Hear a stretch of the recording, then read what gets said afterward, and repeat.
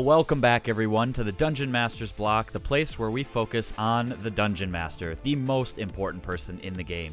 The only person capable of playing God, killing characters, and lowering the egos of all of the people at the table. I'm one of your hosts, Dungeon Master Chris. And I'm Dungeon Master Mitch. And today we are talking about combat. We are going to talk about how to spice combat up, because sometimes if you do enough combat in one night, it can get a little boring, or you might just find yourself in a rut with how to make this combat interesting. So we're going to give you some ideas that might be able to help combat stay fresh for your players. But before we do that, we are going to do a few 5-star reviews that we have from iTunes. So our first iTunes review comes from Tiger Raven 1980. 5-star review says, "I'm hooked. I heard about these guys from another podcast and decided to give them a go. I've now listened to half their back catalog in just 2 months. Oh, wow. Hashtag welcome to the block party." That is a lot of hours and episodes to listen to. Yeah. And to be almost completely caught up is impressive. So 5 stars to you, Tiger Raven. Yeah, thanks, Tiger Raven. And thank you to whoever the other podcast was that shouted us out.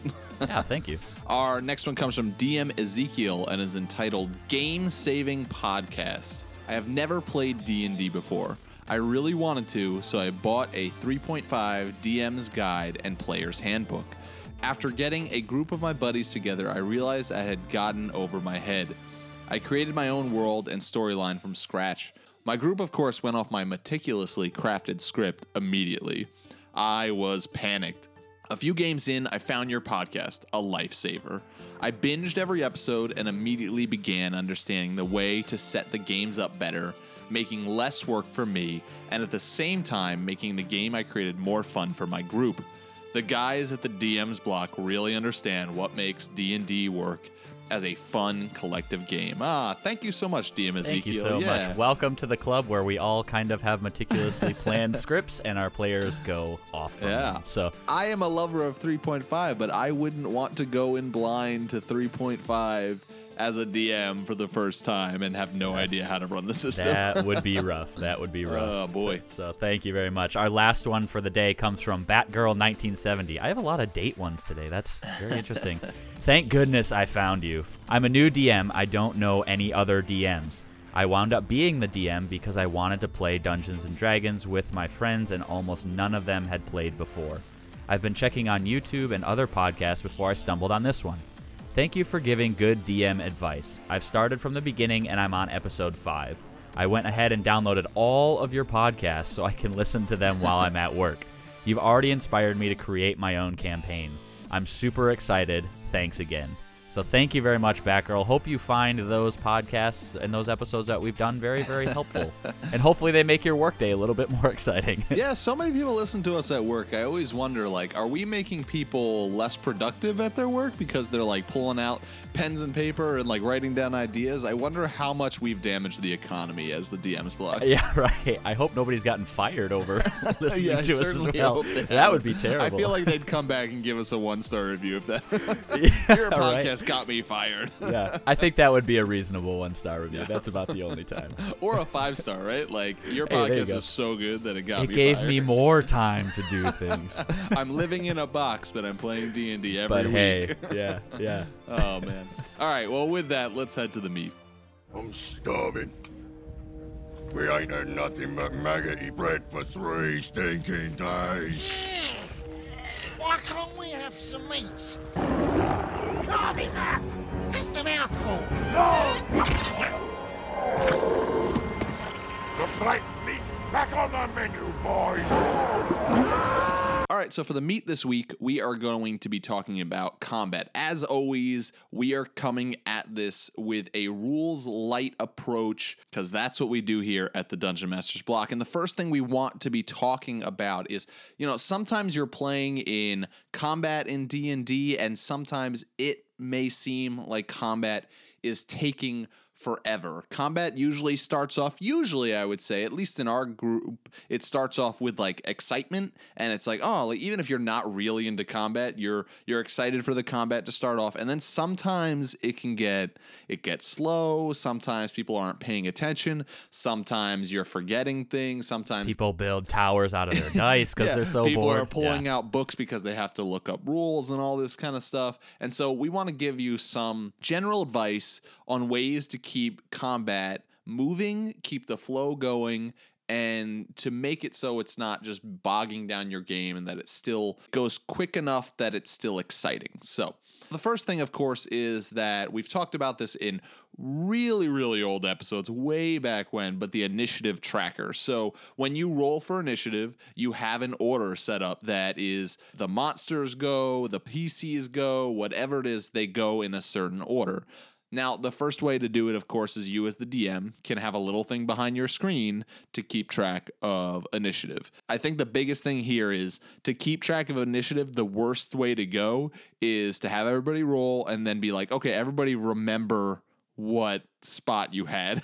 Because nobody's going to remember if we're all honest with each other. And as the DM, I wouldn't remember because I'd be like, I've got my mind in the battle and what I have to do as the enemies or whatever it is. I would not be remembering who is up next and whatever, unless it went in a perfect circle for some amazing reason. Around then you the can table. Just go, scrap it. We got a perfect circle. That's awesome. Yeah. But yeah, the DM can keep track of initiative. What I like to do is I would like to ask a player to keep track of initiative because the DM already has so much on their plate.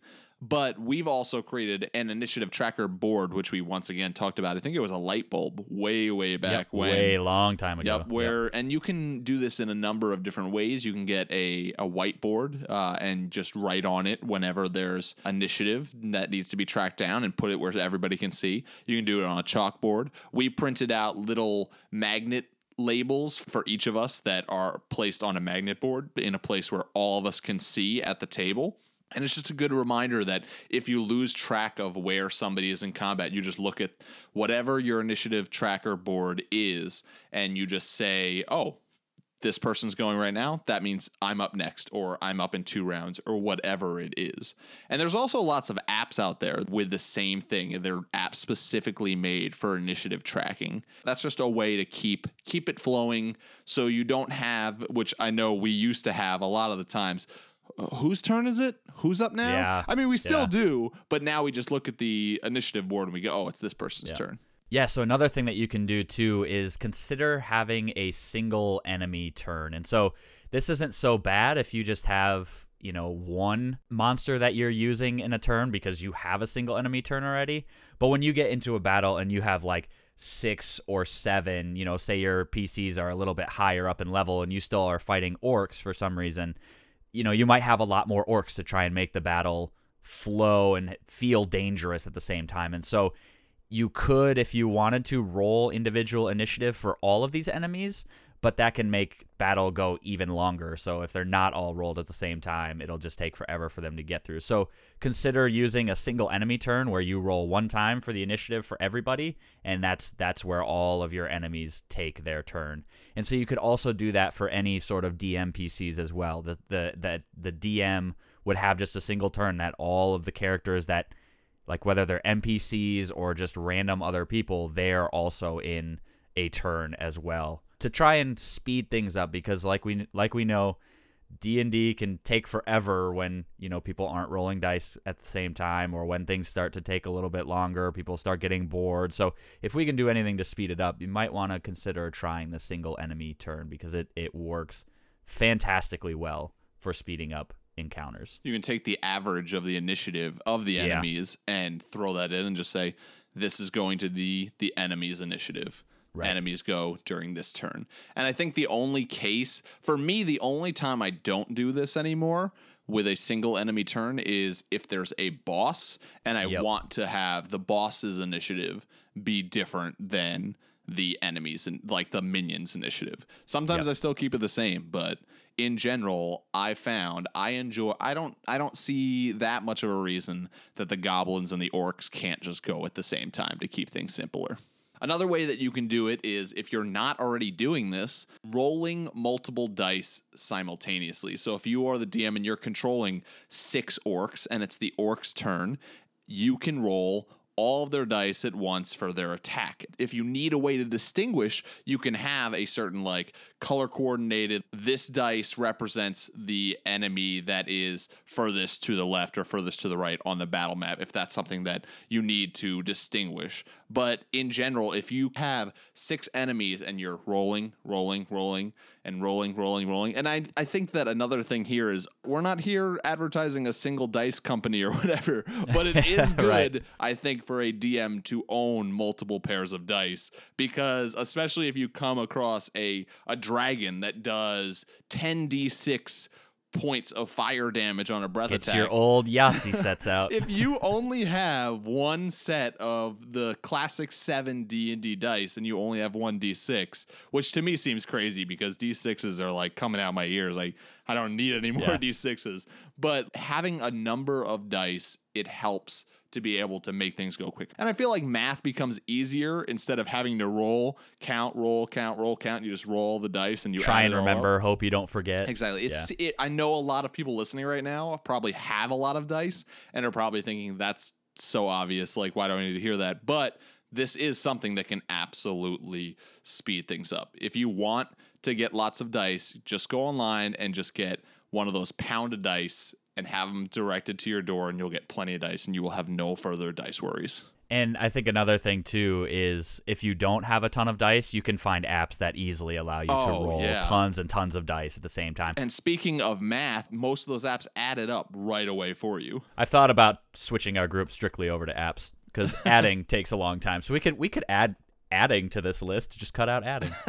I think there is a good argument out there that dice apps are not the same as rolling real dice. Oh, And yeah. I wouldn't want to use dice apps for the most part. Dice apps are nice because when we do things like hired heroes, I can have dice wherever I go without actually needing to take dice wherever I go.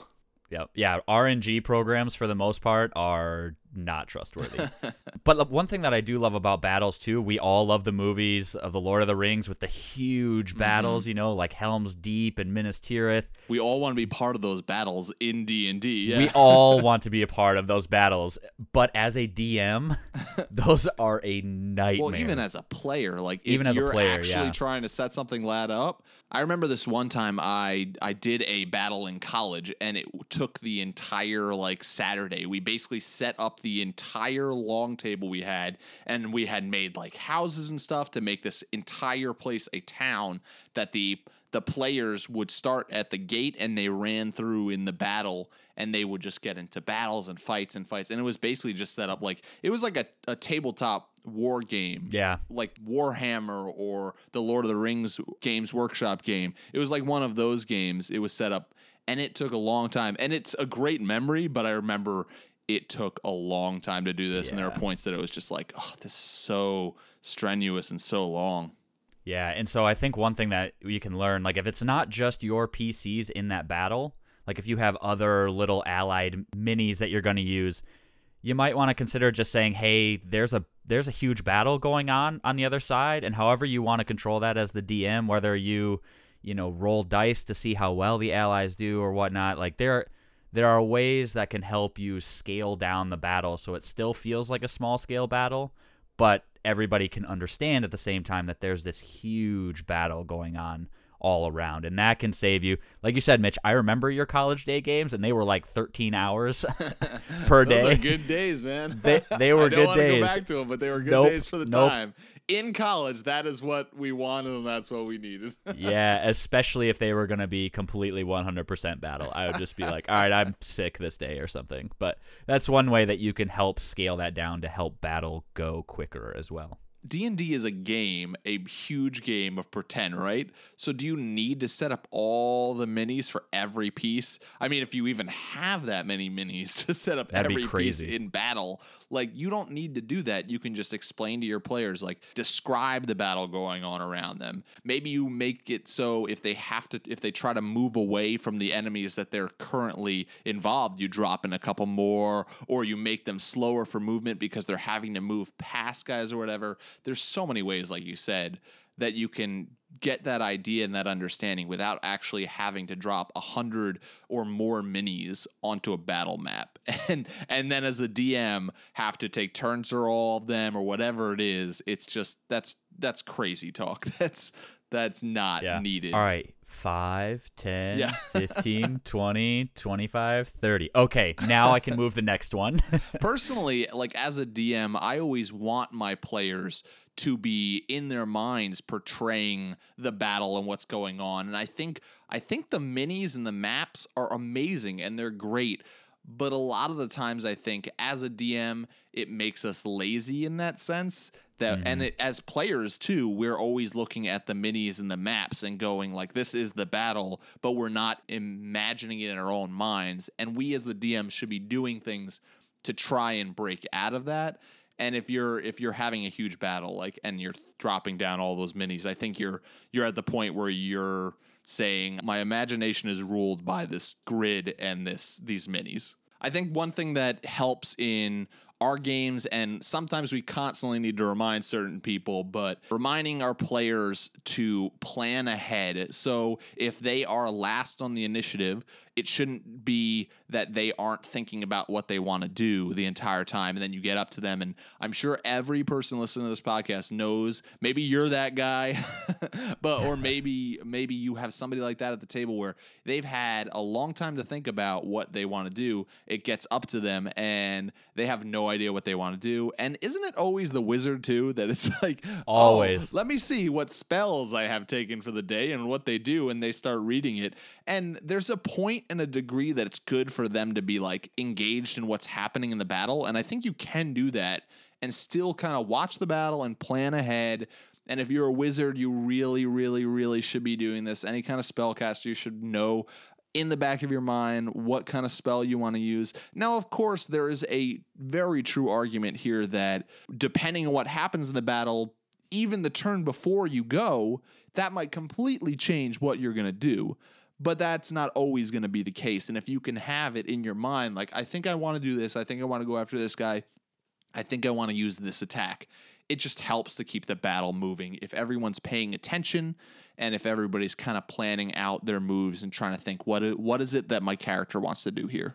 Yeah, I think another thing too, not only on the player side of things, but on the DM side of things too, something that can help you out is understanding the monsters that you have, because there's no worse feeling going into a battle and being like, oh my gosh, they're getting to fight, using an aboleth or something, or a mind flayer, and not understanding what that monster does, and that players breezing through it because you didn't know what that monster really did, or using it wrong, then figuring out, okay, now I have to go back and now I have to redo this. And so then you're basically doing everything you just did over again.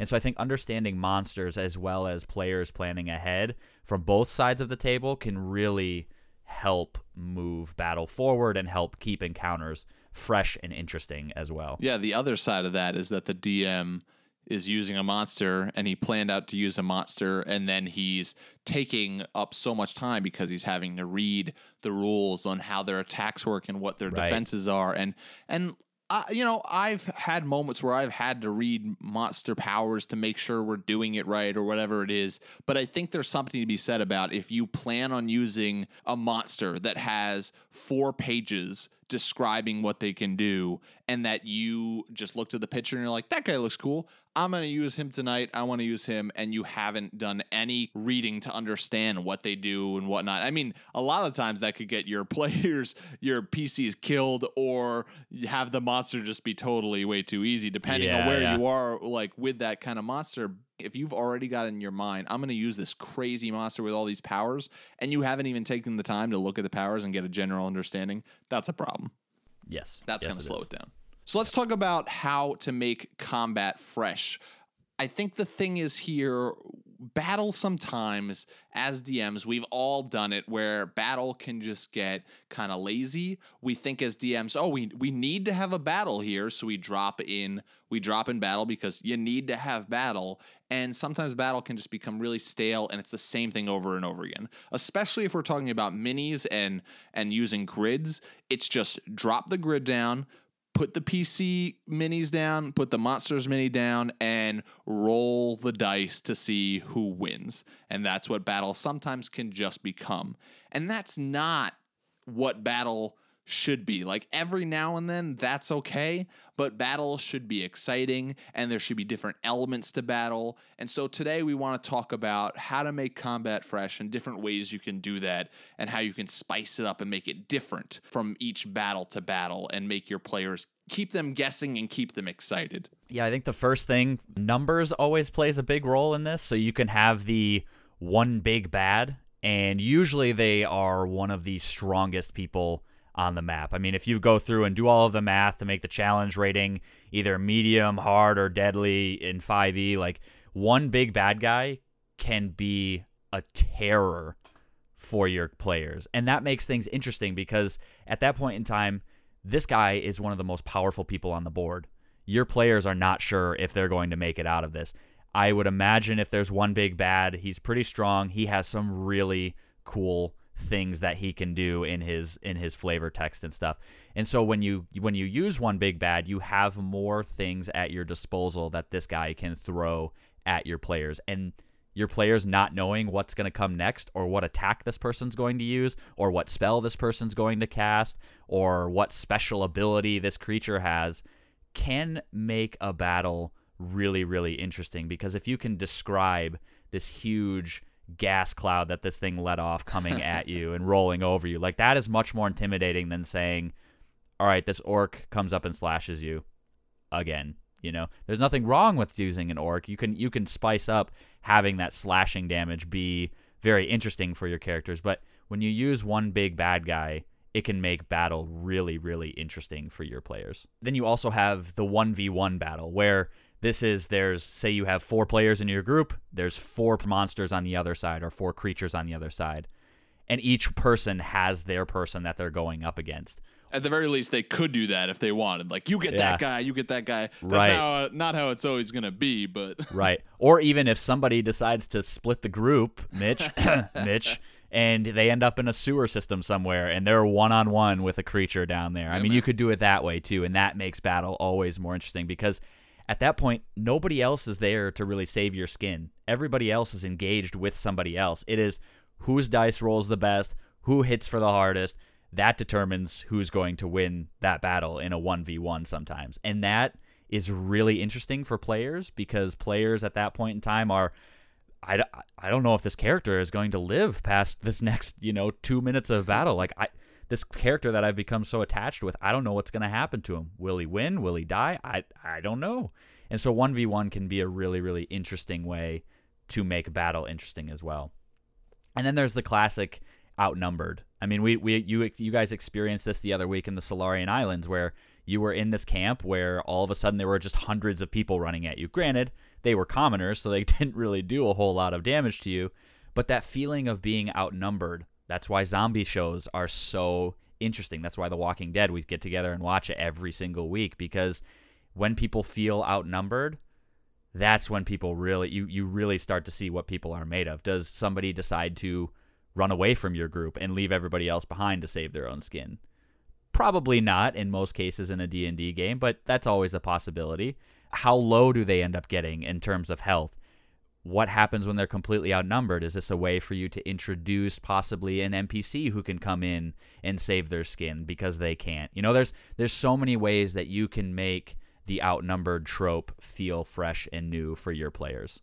Another way that you can keep combat fresh is by utilizing monster powers. Chris, you mentioned before, like, using a big bad can be more interesting than just using the orc. I've used orcs a lot of times in my campaigns as enemies. Orcs are really, really easy. Goblins are easy. Kobolds are easy, because we all know how kobolds, goblins, and orcs work. They run in, they hit, and if they're cowards, they run away before all of the guys are doomed because of the PCs.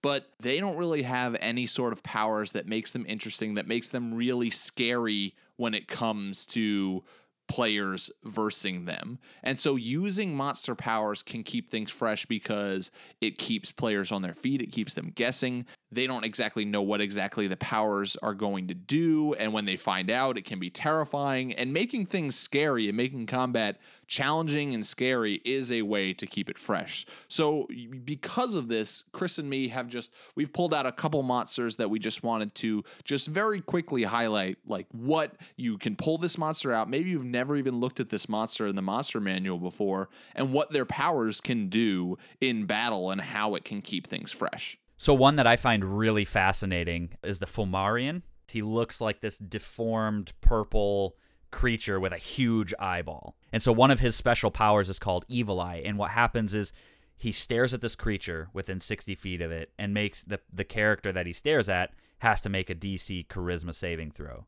When they fail it, they take 6d8 psychic damage. That's really interesting in and of itself, because a stare that can do psychic damage, but it goes further. There's another one called Curse of the Evil Eye. And so what happens is when somebody fails the check against the Evil Eye, they also become cursed with deformities, much like what the Fomorian has. And so what happens is they get disadvantage on all ability checks, saving throws, and attacks based on strength or dexterity when they fail a save throw for the Evil Eye. And so things like that, like people may walk into a cave or whatever and see this purple deformed creature with a big club. But what they really don't know about this thing is that there are so many things much more worse about this than just its club coming down on top of their head. Another example is the Banshee. The Banshee not only has like a lot of ghost-like creatures and undead creatures, it has the use of the action Horrifying Visage, which makes you have to roll a wisdom check or you're frightened for a whole entire minute. We versed a ghost recently, Chris, and a couple of you guys became frightened and had to run away for an entire minute. So the Banshee has that, but it also has this attack called Wail, and it can only use it once a day. However, if you're running in with 4 to 6 PCs or whatever it is, the Banshee does what Banshees do best. It wails out a terrifying cry, and all other creatures within 30 feet of it have to roll a Constitution save, and they have to make a 13. If they succeed, they take a certain amount of psychic damage, so they're getting hurt if they succeed. But if they fail, they immediately drop to 0 hit points, which is just like, that is scary. Like, if you want to make something like scary and make your PCs be afraid, just one attack from this Banshee and they all drop to 0. Now, that even becomes scary if there's more than one Banshee, but we won't go into that. Oh, yeah. You walk into a place where there's like 15 of them. It's like, all right, here we go. Another one that I really like is the Galeb Duer. This is a big boulder-looking creature. It has a ability to it called False Appearance, and people can't tell when they're walking past this thing, if it stays motionless on the ground, that it's anything other than a boulder. And so people could walk by, they could step on it, and they would never know what they were actually stepping on. They also have this ability called Animate Boulders, and they can do it 1 time per day. And what this does is the Galeb Duer, he magically animates up to 2 boulders within 60 feet of it. And this boulder has the statistics like those of a Galeb Duer, except for its intelligence is 1 and its charisma is 1. So it can't be charmed or frightened. And it lacks this action option, so it can't animate more boulders, which would be absolutely crazy if they could animate more boulders every single time.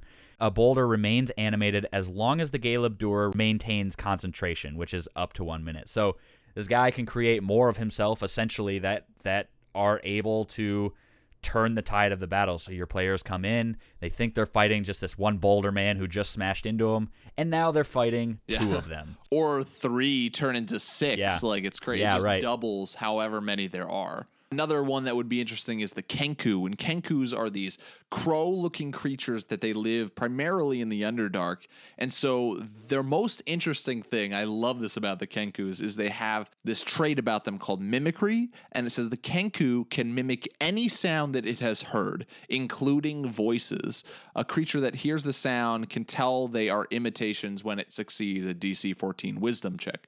So if you're in the Underdark, if a Kenku has heard the shouts of screaming of an adventurer as they die when the Kenkus have killed them, it can now mimic that and make you think that people are under attack and draw you in. If the Kenku has heard the sound of running water and you are walking through the Underdark and you are thirsty because you haven't drank in the longest time, you can have a bunch of Kenkus waiting to ambush your party because they knew you were coming and making the sound of running water. And as your PCs run in because they're, oh, we're so thirsty, and they're looking for water, all of a sudden these Kenkus completely ambush them and just try and take them down. I love that idea that they can mimic any sound at all that they have already heard. I hope we never have to face those because they sound awful. The last one that I have is called the Gibbering Mouther, and so I love the Gibbering Mouther. I've used them before, and so I'm going to share with you my love for them. They have this thing called aberrant ground, and so the ground within a 10-foot radius around the Mouther turns into like a dough-like substance. It's essentially like glue that sticks to these people's feet if they fail a DC 10 strength saving throw. So they could be running into this thing, they fail their save, and they're just stuck in place, like right in front of this thing who has all of these crazy mouths. And so then they also have this ability called gibbering. And so the Mouther babbles incoherently while it can see any creature and isn't incapacitated. Each creature that starts its turn within 20 feet of the Mouther can hear the gibbering, and they must succeed a DC 10 wisdom saving throw. If somebody fails, that creature can't take reactions until the start of its next turn, and then they have to roll on a D8 to determine what it does during its turn. It then controls basically what you're going to do. And so on a 1 to a 4, the creature does nothing. They just stand there.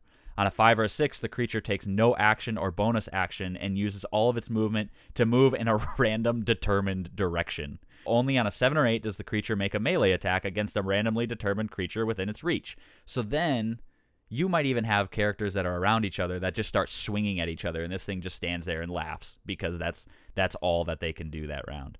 And it also has something called Binding Spittle, which the Mouther spits a chemical glob at a point it can see within 15 feet. The glob explodes in a blinding flash of light on impact, and each creature within 5 feet of the flash must succeed on a DC 13 dexterity saving throw or be blinded until the end of the Mouther's next turn. So I love these things. There's so many fun, fantastic things that this creature can do. It's really weak. It's only a challenge rating 2, but it has a lot of things that can be very potent against characters that run into its little domain. Yeah, so this isn't even mentioning monster abilities such as damage immunities and damage resistances, condition immunities. It's not even mentioning all those kind of things that can make battling monsters different and more difficult and more entertaining, whatever it is.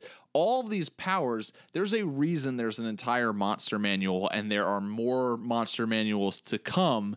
In 5th edition, there are so many monster manuals in 3.5. There's a reason that there are so many monsters being created. If every single monster was just health and AC and here is their punch attack, monsters would be really boring. But you have books and books to look at for different kinds of monsters and different kinds of powers that these monsters have. Monsters are supposed to have different kinds of powers that make things fresh and are different and are scary and things that your players never saw coming. And so monster powers are a way absolutely to keep combat entertaining and fresh. The next thing that we're going to talk about that can make combat fresh is called strategic warfare. And so when we think of strategic warfare, we think about things that are like traps, for example. Traps are a way that can, even before you start combat with other characters or other creatures, traps are a way to possibly level the playing field. So if you're thinking about, hey, my campaign is going to be 100% focused, around orcs for whatever reason, maybe once you get to higher levels, you start introducing traps that these orcs have set up or they've had somebody set up. And so you walk into this cave and you're not sure, like, hey, we're just going to walk into this empty cave. There's not going to be anything that happens to us. We're just going to walk in, slaughter these goblins or these orcs or whoever we're fighting and walk out.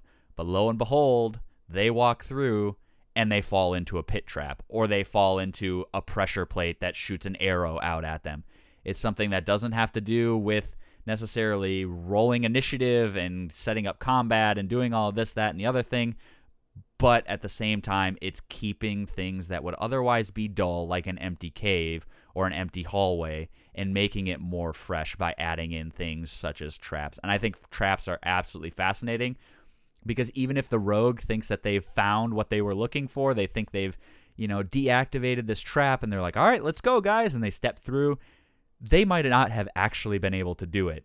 And then they're always second-guessing themselves. I remember playing Cruror. I did this all the time. It got to the point where we finally said, all right, guys, back up 50 feet.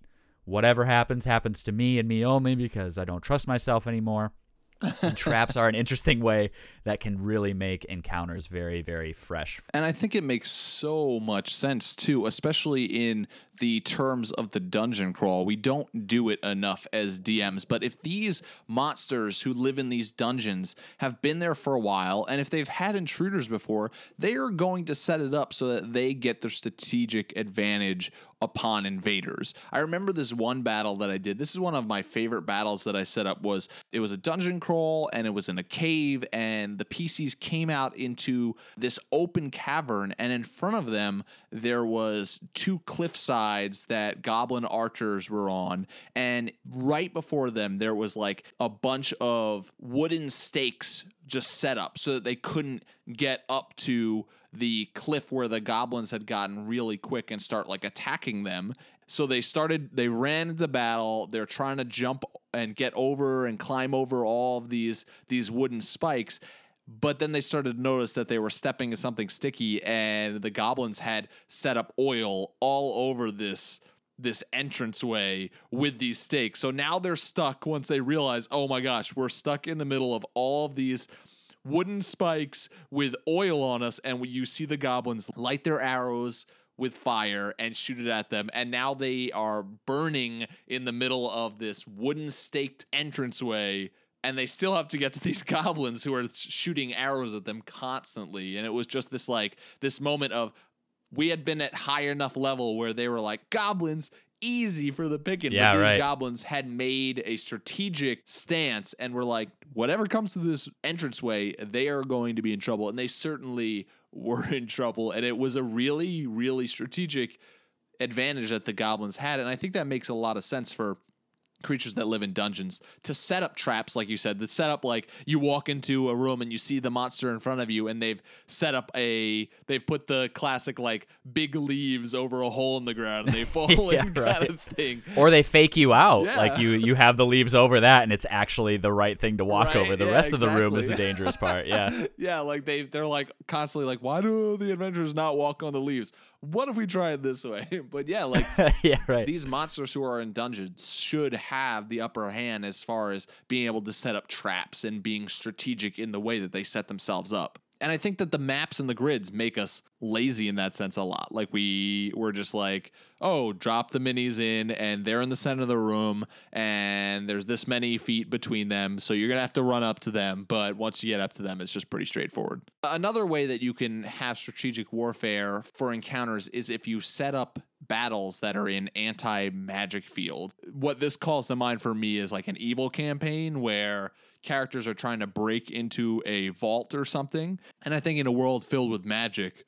there would absolutely be guards, but they would also set up anti-magic fields wherever like these vaults are being protected, because they don't want magicians and wizards to be able to just pop in and pop out. And so an anti-magic field, maybe they've hired a wizard or they've bought an object, whatever it is, to just make it so this whole area there can be no magic. That's a way that can make combat, honestly, it can make combat really frustrating for whoever the spellcasters are, but it makes a lot of sense. It's a strategic act of battle that would be taken into place if whoever your enemy is believes that there's a good chance that magic users can come in and just ruin their plans. I love the idea that you kind of said it a little bit, like maybe there's this object in the vault that is the anti-magic field. Yeah. Like somebody walks into the vault and the magician has never been in there. The wizard has never been in there.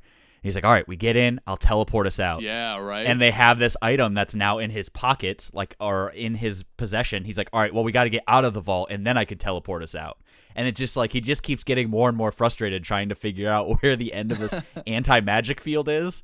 and it's really in his pocket the whole time, and that's what is making it so hard for him to try and teleport away. Like, I love that idea. You're right. That's a sweet idea. I like the idea of, like, what if it was like a beautiful Vorpal sword, and yet they've made just one little difference to it. They've taken like a gem and they've put it into the hilt of the sword, and that gem is like a magical anti-magic stone. And so these burglars who has a wizard with them, they pop in and then they can't get out. And that's brilliant and that's strategic, because if you have burglars, you're going to want to catch them. And if they get their goal, then they are stuck in what used to be a vault, but what now is also doubling as a prison for them until the guards come along and arrest them. And I love the idea too of ambushes. And so I remember my first introduction to 5th edition was playing the Lost Mines of Phandelver, and one of the very first encounters you have is with, I think it was like 3 or 4 goblins that are just sitting in the bushes waiting for you. And so you're just like kind of leisurely strolling down, the pathway, and out from these bushes, you just see these arrows start coming at you. It's fascinating because you're like, whoa, like, what is going on now? I thought we were headed to this next town, and all of a sudden we're being ambushed by goblins or by bandits or by, whoever is on this road trying to prevent you from going. Or you're on the open seas or something, and all of a sudden, like we talked about one of the past story times, all of a sudden there's a fish that just sticks to the side of your ship, and it's like, okay, how do we figure out how to get out of here? And then even more than that, we're out in the water. You can't see into water unless it's like super, super clear. And up from the depths comes a massive dragon turtle that we're not expecting. Like, ambushes are absolutely fascinating to me because players aren't expecting them. And so they're automatically intrigued as to, like, why in the world is this type of thing happening to me? And so I think that's why ambushes are a great way to make combat very fresh for your players. And it makes sense too. Like, how often do the players want to be like, oh, can our guys get the jump on these enemies? Can our guys do that? Like, enemies are going to want to do the same thing. Like, if you can have a surprise round, like the amount of damage you can do in a surprise round sometimes is incredible. Enemies are going to set themselves up to be able to do an ambush with the most punch. Like, if we can take these guys down and not have to deal with like actually fighting them at full power afterwards, let's take them down as much as we can. Let's weaken them as much as we can from the first hit. So replace those arrows with fireballs, and oh my gosh, that is scary.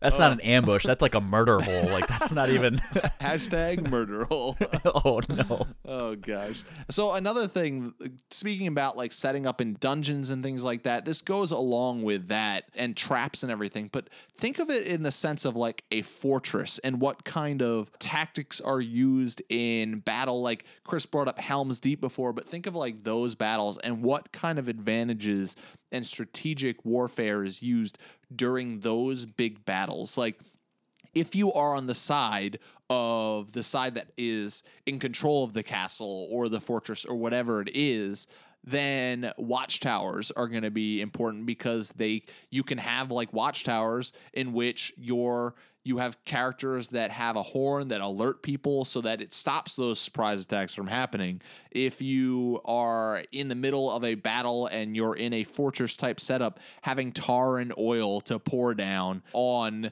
the attackers is a great thing. Having archers to shoot fire, having archers to shoot arrows from strategic points that they are going to be protected from, having catapults, all these things can be used. And obviously these things can be used for advantage for the players, but give those things to enemies as well. Let your enemies have things like that are going to make it much more difficult for your PCs just to run into a gridded room and attack the enemies in the middle of the room. You can also, if we're talking about on the side of attacking a well-fortified place, you have siege towers, you have battering rams, you can have all those kinds of things. These are things we should be thinking about when we're talking about battle that can be used. It's just another sense of like traps and different kinds of equipment that can be used by enemies that can make battle engaging, difficult, and it can keep it fresh. Yeah, I think for me, one of my favorite movies that exemplifies the fortress well is Kingdom of Heaven. Mm-hmm. Like, you remember how meticulous they went into setting up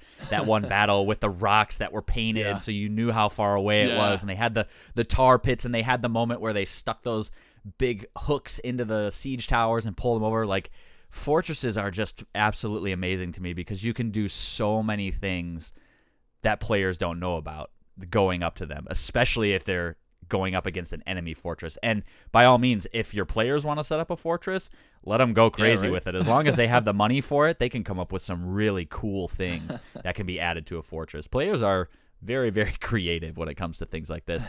Maybe they just like to watch things die. Well, and I you don't can know. take very mundane things and make them into strategic objects of warfare. Like you were talking about the rocks from Kingdom of Heaven. I forgot about that, but it was such a brilliant way to mark, like, this is how far our archers can shoot. So don't shoot until they reach these rocks, because then we know that your arrows aren't going to be missing. And then, I mean, think of you can buy oil, like pints of oil in D&D for so cheap. If you had the time to set those up, or if your enemy had the time to set up pints of oil for super cheap, I mean, that's just like that's a very strategic way to make sure that your enemies don't get up again. So another thing that can make combat very fresh is the element of mystery. And I remember reading mystery novels like it was my job when I was a kid, and so mystery just has this way of sucking you into whatever it is that's going on and not letting you go. I remember watching Scooby-Doo and always wondering, like, who is the person behind the mask? I know we've seen him earlier, but I love the element of mystery because it takes things that are potentially familiar and puts a little cloud around it that your players have to figure out. And so one thing that you can do to add the element of mystery is you have this familiar monster. Like, if you've played D&D for a while, there's certain creatures that you know just by the DM starting to introduce what they look like. And so what's familiar can then become very mysterious by adding just a few differences. And so you can give them things like new weapons. You can give them things like new armor. You can give them new classes. You can give them different colors, or you can add wings to a specific creature that didn't normally have wings. And then it's like, well, why in the world does this creature now have wings? They're not supposed to have that. Or you have the orc that all of a sudden now has a higher AC. Like, well, what in the world happened there? Why does he have a higher AC? Why does he hit for harder? Like, what in the world is going on there? That's not how orcs are supposed to operate. You can give them new classes, and so now all of a sudden the fighter is not just a fighter, but this orc is now also a druid who all of a sudden wild shapes into something else. Like, there's so many fun things that you can do with familiar creatures or familiar monsters just by changing a few different things that they have at their disposal. Yeah, this whole element of mystery, I think it adds like this, the players see those things like you were just talking about, like new weapons and new armor and all those kind of different things. Why do they have this and why is this different? And I mean, sometimes we as DMs you can also set it up to kind of just lead your players off to thinking there's a danger, and maybe there isn't even a danger. Maybe this new weapon that they're holding, maybe this shiny sword is just a shiny sword and there's nothing new and exciting about it, but it can make the players go, oh man, that guy's got to be more dangerous. Oh, they're wearing what? They got to be more dangerous. But they might not even be that, but they might. And it's that whole like element of mystery of what does that do? Why is it like that? It can just make it a little bit more frightening in that sense. One thing that I really like is I like homebrew creatures. Like in our Raw Real Monsters episode, Chris, you and me talk about different homebrew monsters that we make and what their powers are and what kind of things that they do. And I think the reason that I first started making homebrew creatures, I think there's two reasons. One is because I love to create and I love to world build. And so creating a world that you want to make creatures that are different for your world and they only exist in your world because you've created them. However, another reason is because I also know that some of our players have read monster manuals, and we all know how I feel about that. And it's frustrating when you pull out monsters and players are just like, oh, I know exactly what that is, and I know exactly what that does. Right, and right. like, Chris, you and me have done that before where we're playing and you're DMing or I'm DMing, and we can tell that it's like, oh, Chris knows what this thing is. Oh, Mitch knows what this thing is. And I think there's a good argument to be made that, well, if you're a dungeon master, that's kind of your job to be looking out for those things. Right. But it's also your job if you're a dungeon master in that moment to be like, I know what this is. And not to blow but it I'm out going the to play table. dumb. Like, would my character know what this is? Exactly. I had to do that when you threw a displacer beast at us. I was like, I know how this works. Yeah. But I have to play nice dumb. because I knew you knew how it worked. However, none of the other players had ever really known what it was. Like I remember, I think Magic Mark, hashtag Magic Mark was like, "Oh, this thing seems so familiar," which it was so nice that he didn't, because hashtag Magic Mark is one of those guys that reads the monster manuals and drives me crazy. But like if you create homebrew creatures, you are eliminating all chance that your players are sitting at the table going, whether it's out loud to frustrate you even more, or in their minds going, "Oh, I know exactly what this is. I know exactly what it does." You're throwing at them something that they're just like, I don't know what this is, and I don't know what that does. Yeah, and I think on top of like homebrew creatures too, like giving those creatures homebrew powers or homebrew spells to use. I mean, even creating them that just anybody can use really creates that element of mystery too, because all of a sudden they're hit by this spell that it's not something they've ever seen. They're like flipping through their spell books like, Right, man, I want this spell. that. Like what in the world? What is this? This thing's so cool. And it's not in there. And maybe it's one that only this person knows, or maybe it's like only evil characters know this spell or something. And because you're not evil, this is why you've never seen it before. And I think things like that really throw your players for a loop. And in that moment, they're like, that is so cool. Yeah. And then they're hooked. They want to see, not that they want to see it more, but they want to see it more. They want to see more things like that, because homebrew has the potential to do that type of things in your players' minds. So another element that can be changed to make a battle seem more interesting is the environment. There's all different things you can do with the environment, and you should be doing with the environment, and taking into account what is the environment around the PCs and the enemies, and how is it either helping the PCs or how is it hindering the PCs in this battle.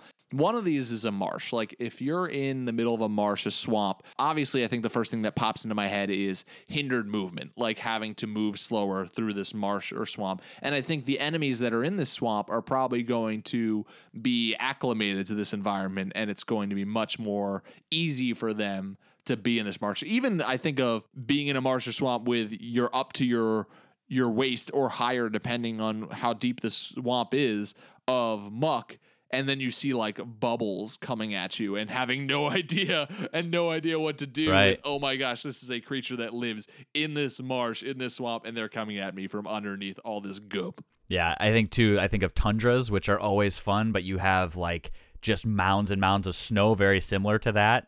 And this could be something where there's like tunnels built under the snow too, so you really can't see. Even if you were to walk into it or walk through it, you would still have no idea that there was anything going on here. And all of a sudden you have these creatures that are biting at your legs that you can't see, or snow is coming down. We'll talk about weather a little bit more, but it's starting to pile up more and more, and then you have to worry about, well, where are we going to rest for the night? Like how are we going to even survive where we're at? Because it's not just the enemies that you have to worry about in this place. It's also the weather and how you're going to survive when it comes to tundras. Volcanoes too, especially if they are volcanoes that you have like lava that if you get to a certain point where you're close enough to it, it starts doing damage. Or if you're on a volcano and there's running magma down the mountain, and you have to like set it up on your map that you can't go that way because there is lava coming down the mountain. Like that creates a whole difficult environment, especially once again if you think of what are the creatures you're fighting on this volcano. Well, they might be like creatures made of lava and magma. Well, they're not being hindered by this at all. I think of cliffs too. Like you could be backed up against a cliff, like at the top of it, and so then you have to decide, okay, what are we going to do? How high is it? Are we going to jump? Are we going to try and climb down? Like how in the world are we going to get out of this situation? Or vice versa, you're at the bottom of a cliff and you're backed up against it. Well, do you start climbing? Because then you're just a sitting duck for people that have arrows. You're also moving slower, so you have that disadvantage as well. I think cliffs are very, very intriguing. Or you're fighting on a small ledge in the middle of a cliff because something's come out of a cave, or it's a little path on the side of it that you've bumped into somebody who doesn't want you to go any further. And so I think cliffs can be really, really intriguing for your characters to have to do battle on. And it gives the players both the disadvantage and the advantage of we can throw enemies off the cliff, but also the enemies can try to do the exact same thing to us. Or even if the enemies are at the top of the cliff, they get cover now and they're shooting down at you and you're just sitting ducks. Like there's so many things with cliffs that are just interesting to be able to use. Dark caves are one that we use a lot when we're using dungeons, and we as dungeon masters should be somewhat familiar with the rules of darkness and how they can be a hindrance to your players, especially those without dark vision. But also, if you're thinking of the cave sense and there are stalactites that are hanging from the ceiling, and what if part of the battle is if loud noises go off in this cave, that this cave is not exactly stable, and so these stalactites might fall on your players. And so whenever there's a loud noise, maybe there's a percentile roll that, and here's that we are not advocating that classic DM says a rock falls in your head and you're dead kind of thing. But there can be like stones falling down from the ceiling and they can do damage to your enemies and to your PCs as this battle is going on. You could also use rivers. Rivers are sometimes very hard to cross, and so you might have to have them figure out how they're going to cross it. They try to make a makeshift boat. Well, how sturdy is the boat? Does it fall apart? Are they then now just at the mercy of the river? Do they have to take, so you could incorporate ambushes. Do they take their armor off so they don't just sink so they can swim across? Well, now they get over to the other side, and are they ambushed by people now that they have their armor off? So rivers can be a very, very fascinating environmental choice to use when you have your players trying to cross them or wade through them or however they're going to get through. Tall grass and dense forest, both of those can lead to difficult visibility. You can have monsters hiding in tall grass, hiding around corners of trees in dense forest. All that can add to a battle. I just think that there should be flesh rakers in all tall grass, just like in Jurassic right? Park. Yes. You could do quicksand, so you're all of a sudden walking along and you're now stuck. So maybe all of your players are stuck in this quicksand. And what happens if they can't get out? Like, do they just sink and die? Does it lead them to an underground burial site or something? There's so many things that you could add into what happens when they go in quicksand, but it causes a moment of panic for your players that they now have to think through, how am I going to get out of this quicksand so that I don't suffocate once I go under? There's also this monster like that comes to mind for me with using quicksand that I remember playing Final Fantasy IX, and there's this spot where you start to fall into quicksand, and from like the little center comes this big bug, kind of looks like an ant egg, but it pops out of the middle of the quicksand as you're falling into it. And I just imagine if there's a battle where you and your PCs are falling into this quicksand, and all of a sudden this big crazy looking bug or some other monster pops out from the center, and that's the battle that you can't go into. You have to be careful about sinking into the middle while also fighting this monster. Another area that could be really interesting is being on a rope bridge. I mean, a rope bridge comes to mind right away with all different types of disadvantage of, like, you have to be careful about where you're swinging that sword during the battle, and the enemy that's fighting you might not be too concerned about that. They might not be worried about it. They might just be in a complete rage trying to kill you. They might be mindless, or they might try to do it themselves because they're not going to die from the fall. Whatever it is that you're fighting, it might be a whole different scenario. Yeah, how old is the rope bridge too? Like, how much weight can it handle? That type of thing. You might need like, to so roll if you have deck saves because it's with the battle going on. It's swinging back and forth, and you might fall off if you roll a bad one, whatever it is. Yeah. You could also incorporate a sinking ship. So your ship is peppered by a whole bunch of cannonballs, and it's now sinking. Like, how do you survive that? Especially if you're in one of the lower decks of the ship that gets water more quickly. Like, how in the world do you then get out? Do you swim through a hole in the side of the ship? Do you make a hole in the side of the ship so you can get out of?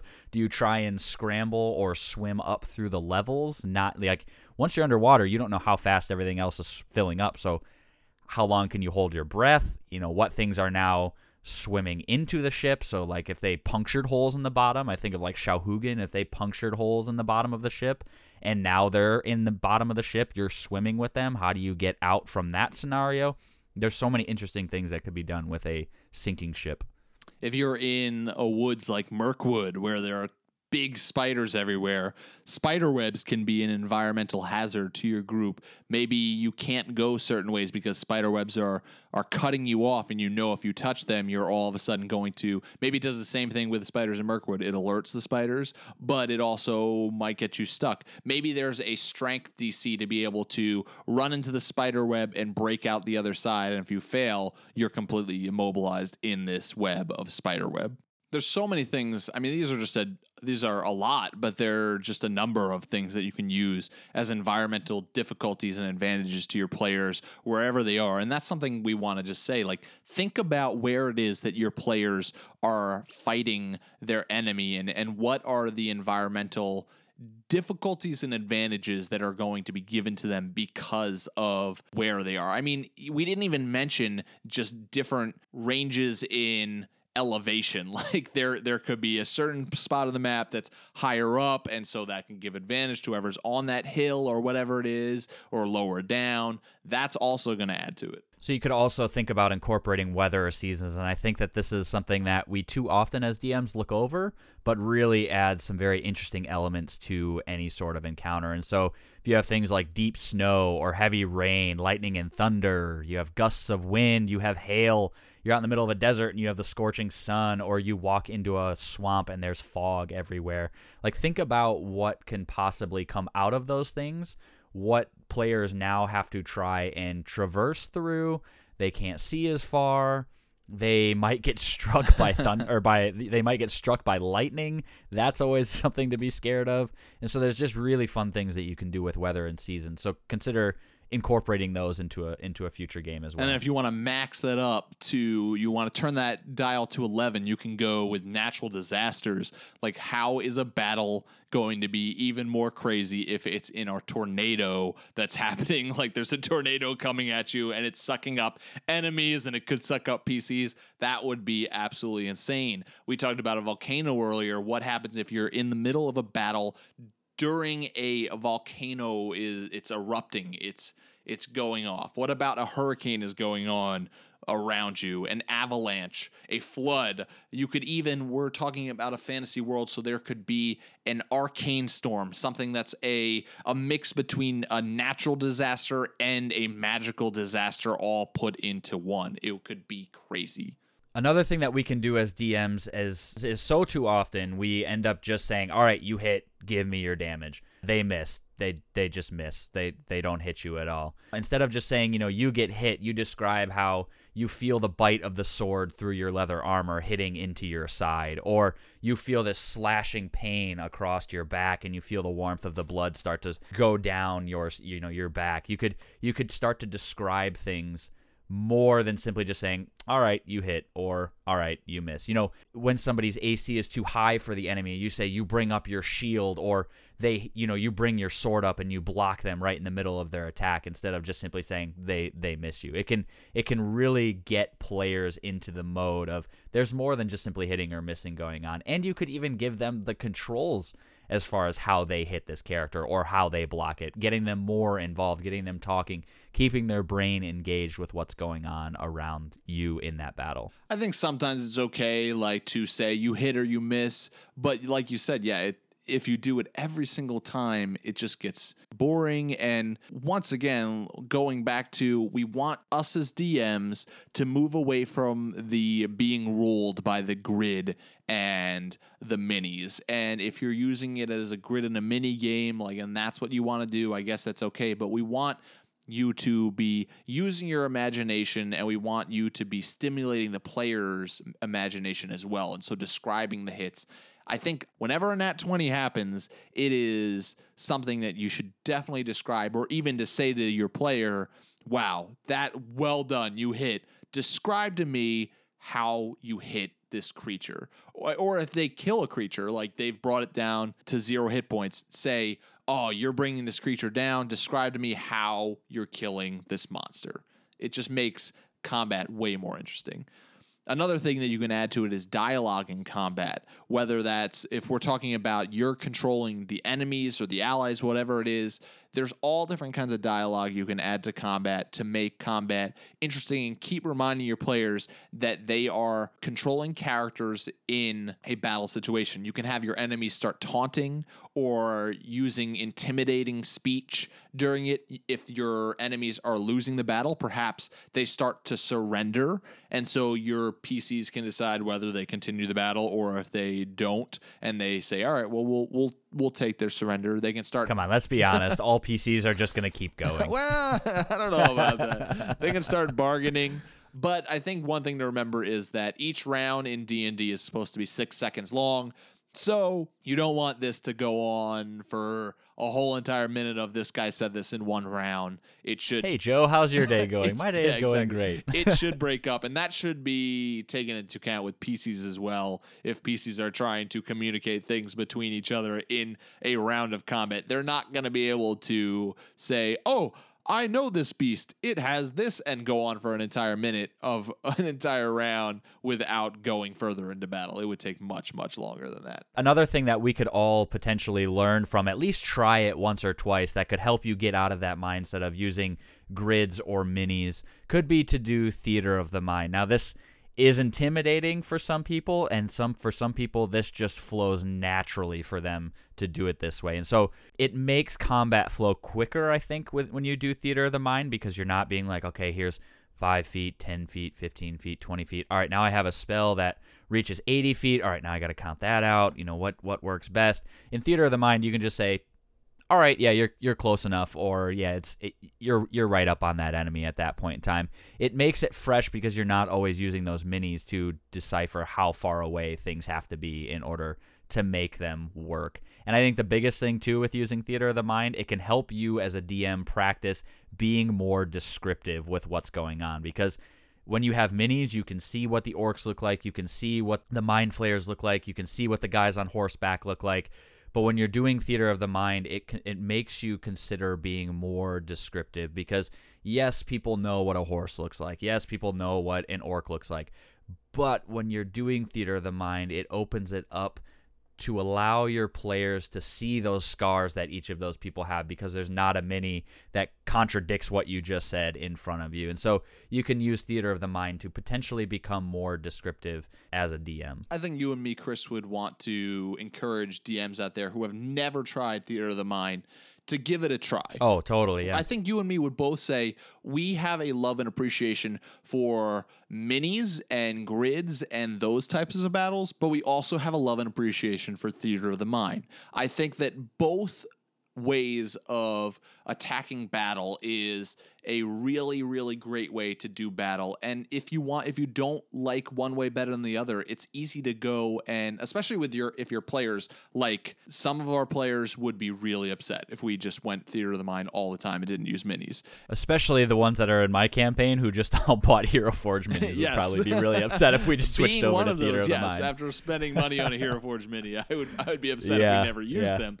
But yeah, like both ways are great. Try both ways. There are plenty of ways. I think theater of the mind can most often be really good for like impromptu battles that just kind of like come up. Like we had the story time that you talked about with all of the drug addicts in your world, the Solarian Islands, coming and attacking. And that was something that you were not planning on. And so you didn't go, all right, well, let me drop this map and let me put these guys down. And once again, it harkens back to that there were a lot of numbers of enemies, and so you didn't go through let me pull out all these minis and everything, but you just theater of the mind did that. And so we described everything. And yes, there are spells and there are things that, like, they have radiuses and they have cone attacks. But I think as the DM, it's fairly simple to say, well, here's how this was set up, and so this is what they're going to hit and whatever while you're doing theater of the mind. And it's a really good way to practice, like you said, as a DM, being descriptive, because you have to in theater of the mind. And that's totally. It's something you should totally try as a DM. I think 5e is really, really, and I know we have a lot of people who play 5e that listen in. 5e is really friendly towards theater of the mind, and I like that. I think that's a good plus in the 5e book, is that it's really friendly. You can do theater of the mind pretty easy.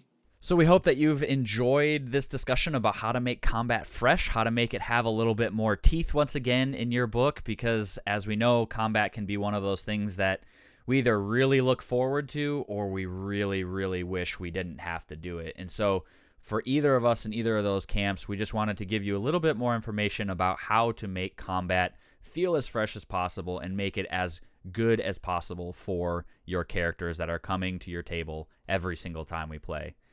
And so before we go, we have a new mailbag of holding that we're going to get to. And so sit tight and enjoy this mailbag of holding. They've been asking for their mail on a daily basis. It's all they're talking about up there. That right there is the mail. Now let's talk about the mail. Can we talk about the mail, please, Mac? I'm dying to talk about the mail for you all day, okay? Well, welcome back to another segment of the Mailbag of Holding, a place where we come to share ideas, stories, and questions from you, the listener. And so today, our Mailbag of Holding question comes from Twitter, and it comes from Russell Tassiker at @rtassiker. And Russell asks us, is it possible to keep an unwilling wizard in a mundane prison without chopping bits off them? So, Chris, what do you think about that? A wizard is caught and they've been doing illegal things around town, and a prison wants to throw them in jail. However, they are not a place where they have anti-magic fields that can make sure this wizard doesn't set off spells. What is it that you can do to make sure wizards are not popping out of your mundane prison really easy or causing trouble? Just take their spell book. Yeah, That's it. That was one of my first things that I thought of. I was like, well, wizards have spell books. So that being said, I mean, if a wizard has memorized a couple of spells for the day, if they've memorized the right kind of spells, it can still be trouble. But yeah, I think that's something that we should specify here too. Wizards and sorcerers, what do you do when either of those causes trouble? If they're a wizard, clearly you take their spell book. But what are some other things that we can do? I mean, there's always most spells have some sort of verbal component to them, so you could always consider putting a gag in their mouth so they can't speak. That's always one thing that could potentially work. Now, I don't know.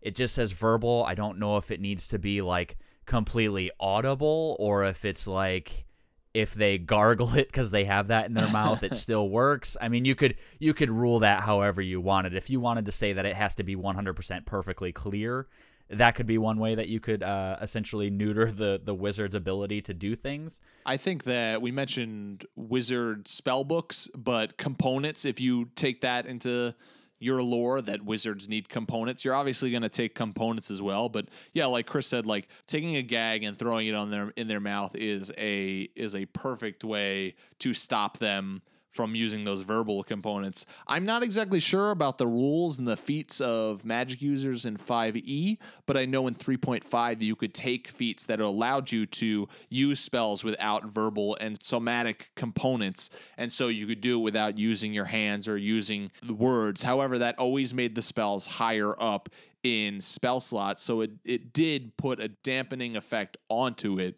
I actually had this happen a lot in my early days of DMing, where wizards and sorcerers would get thrown into prison because they would do things that would make the town fear them and be like, "Oh, you can't do that in town." And they would get in prison and they'd just be like, "I'll just get out of these manacles or whatever you throw me in." And so what I as the DM had to realize is like, this is a good way to point out that in a world filled with magic, mundane prisons would need a way to combat throwing a wizard in jail and the wizard not just turning invisible or using fireball on all the guards and taking the keys or using fireball against the wall and like knocking out the wall and like leaving.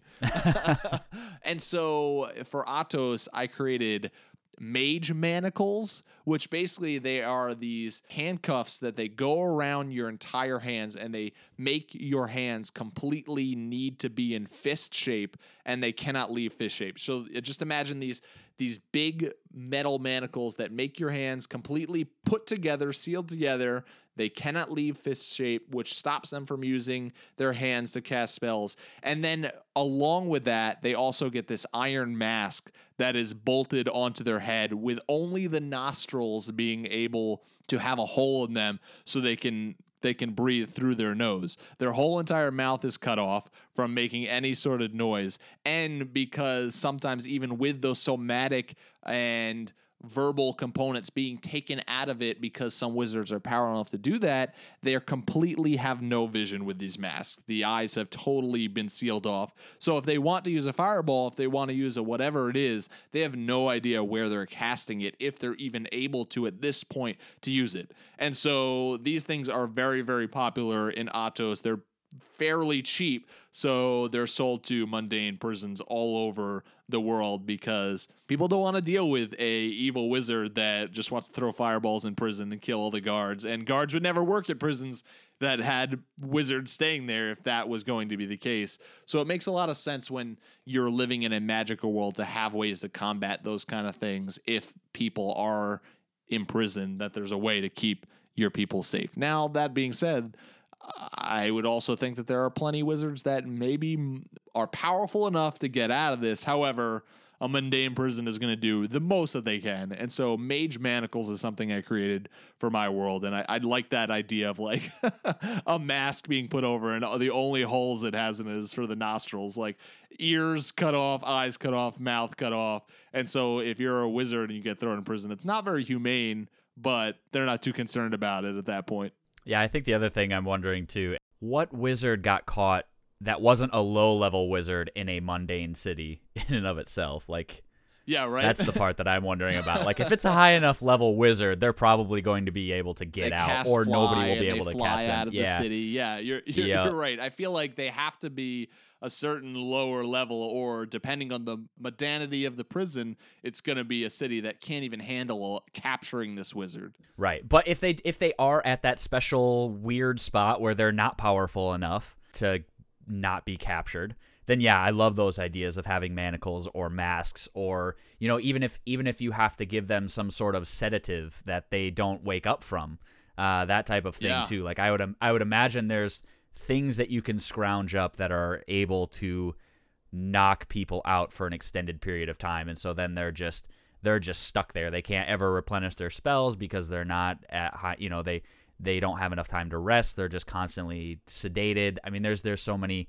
things that you could do to prevent those people that are in that level range where they would be captured in a mundane town. I find imprisoning wizards to be so fascinating. I got really obsessed with it in my world creation. And so there's this whole country that is completely terrified. And obviously government propaganda keeps working towards making them terrified about any kind of arcane magic. Divine magic they're okay with because they got their priests, but any kind of arcane magic is deemed illegal.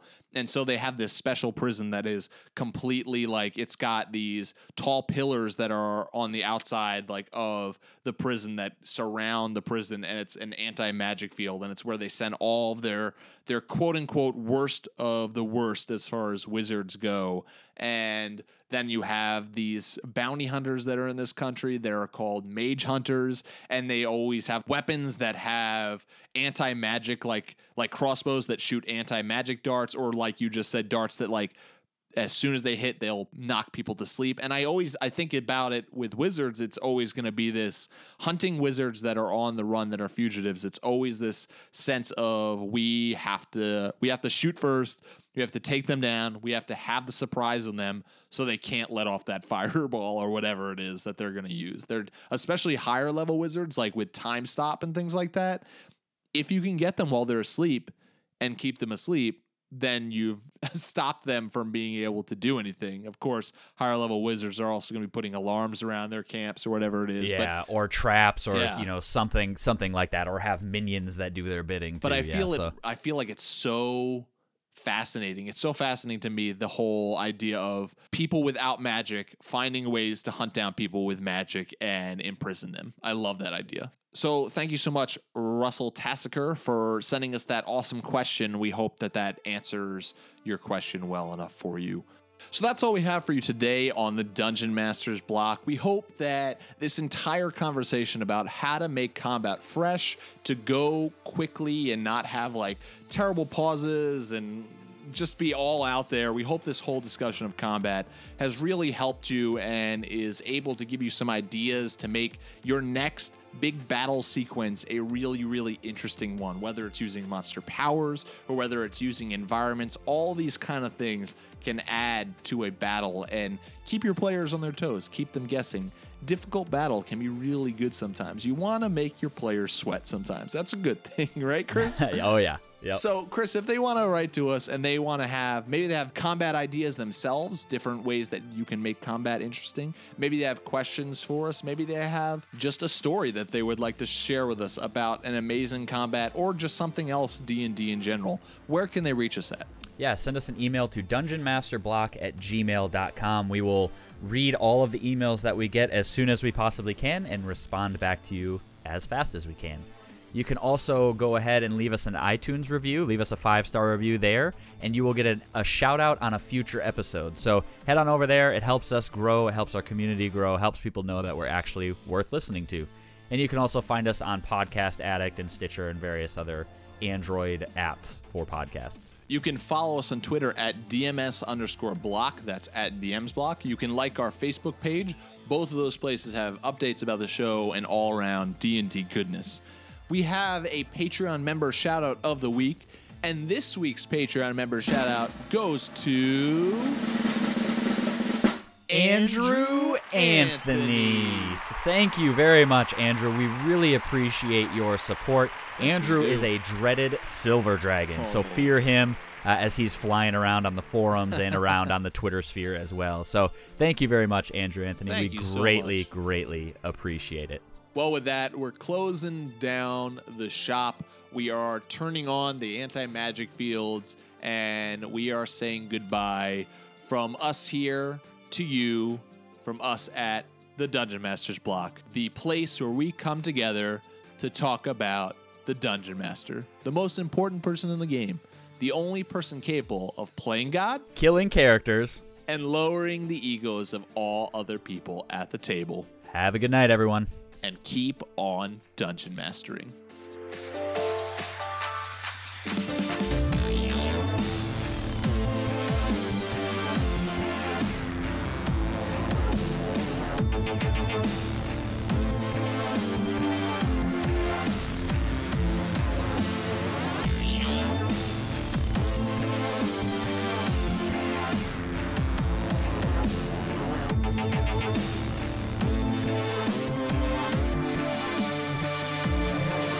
Goodbye.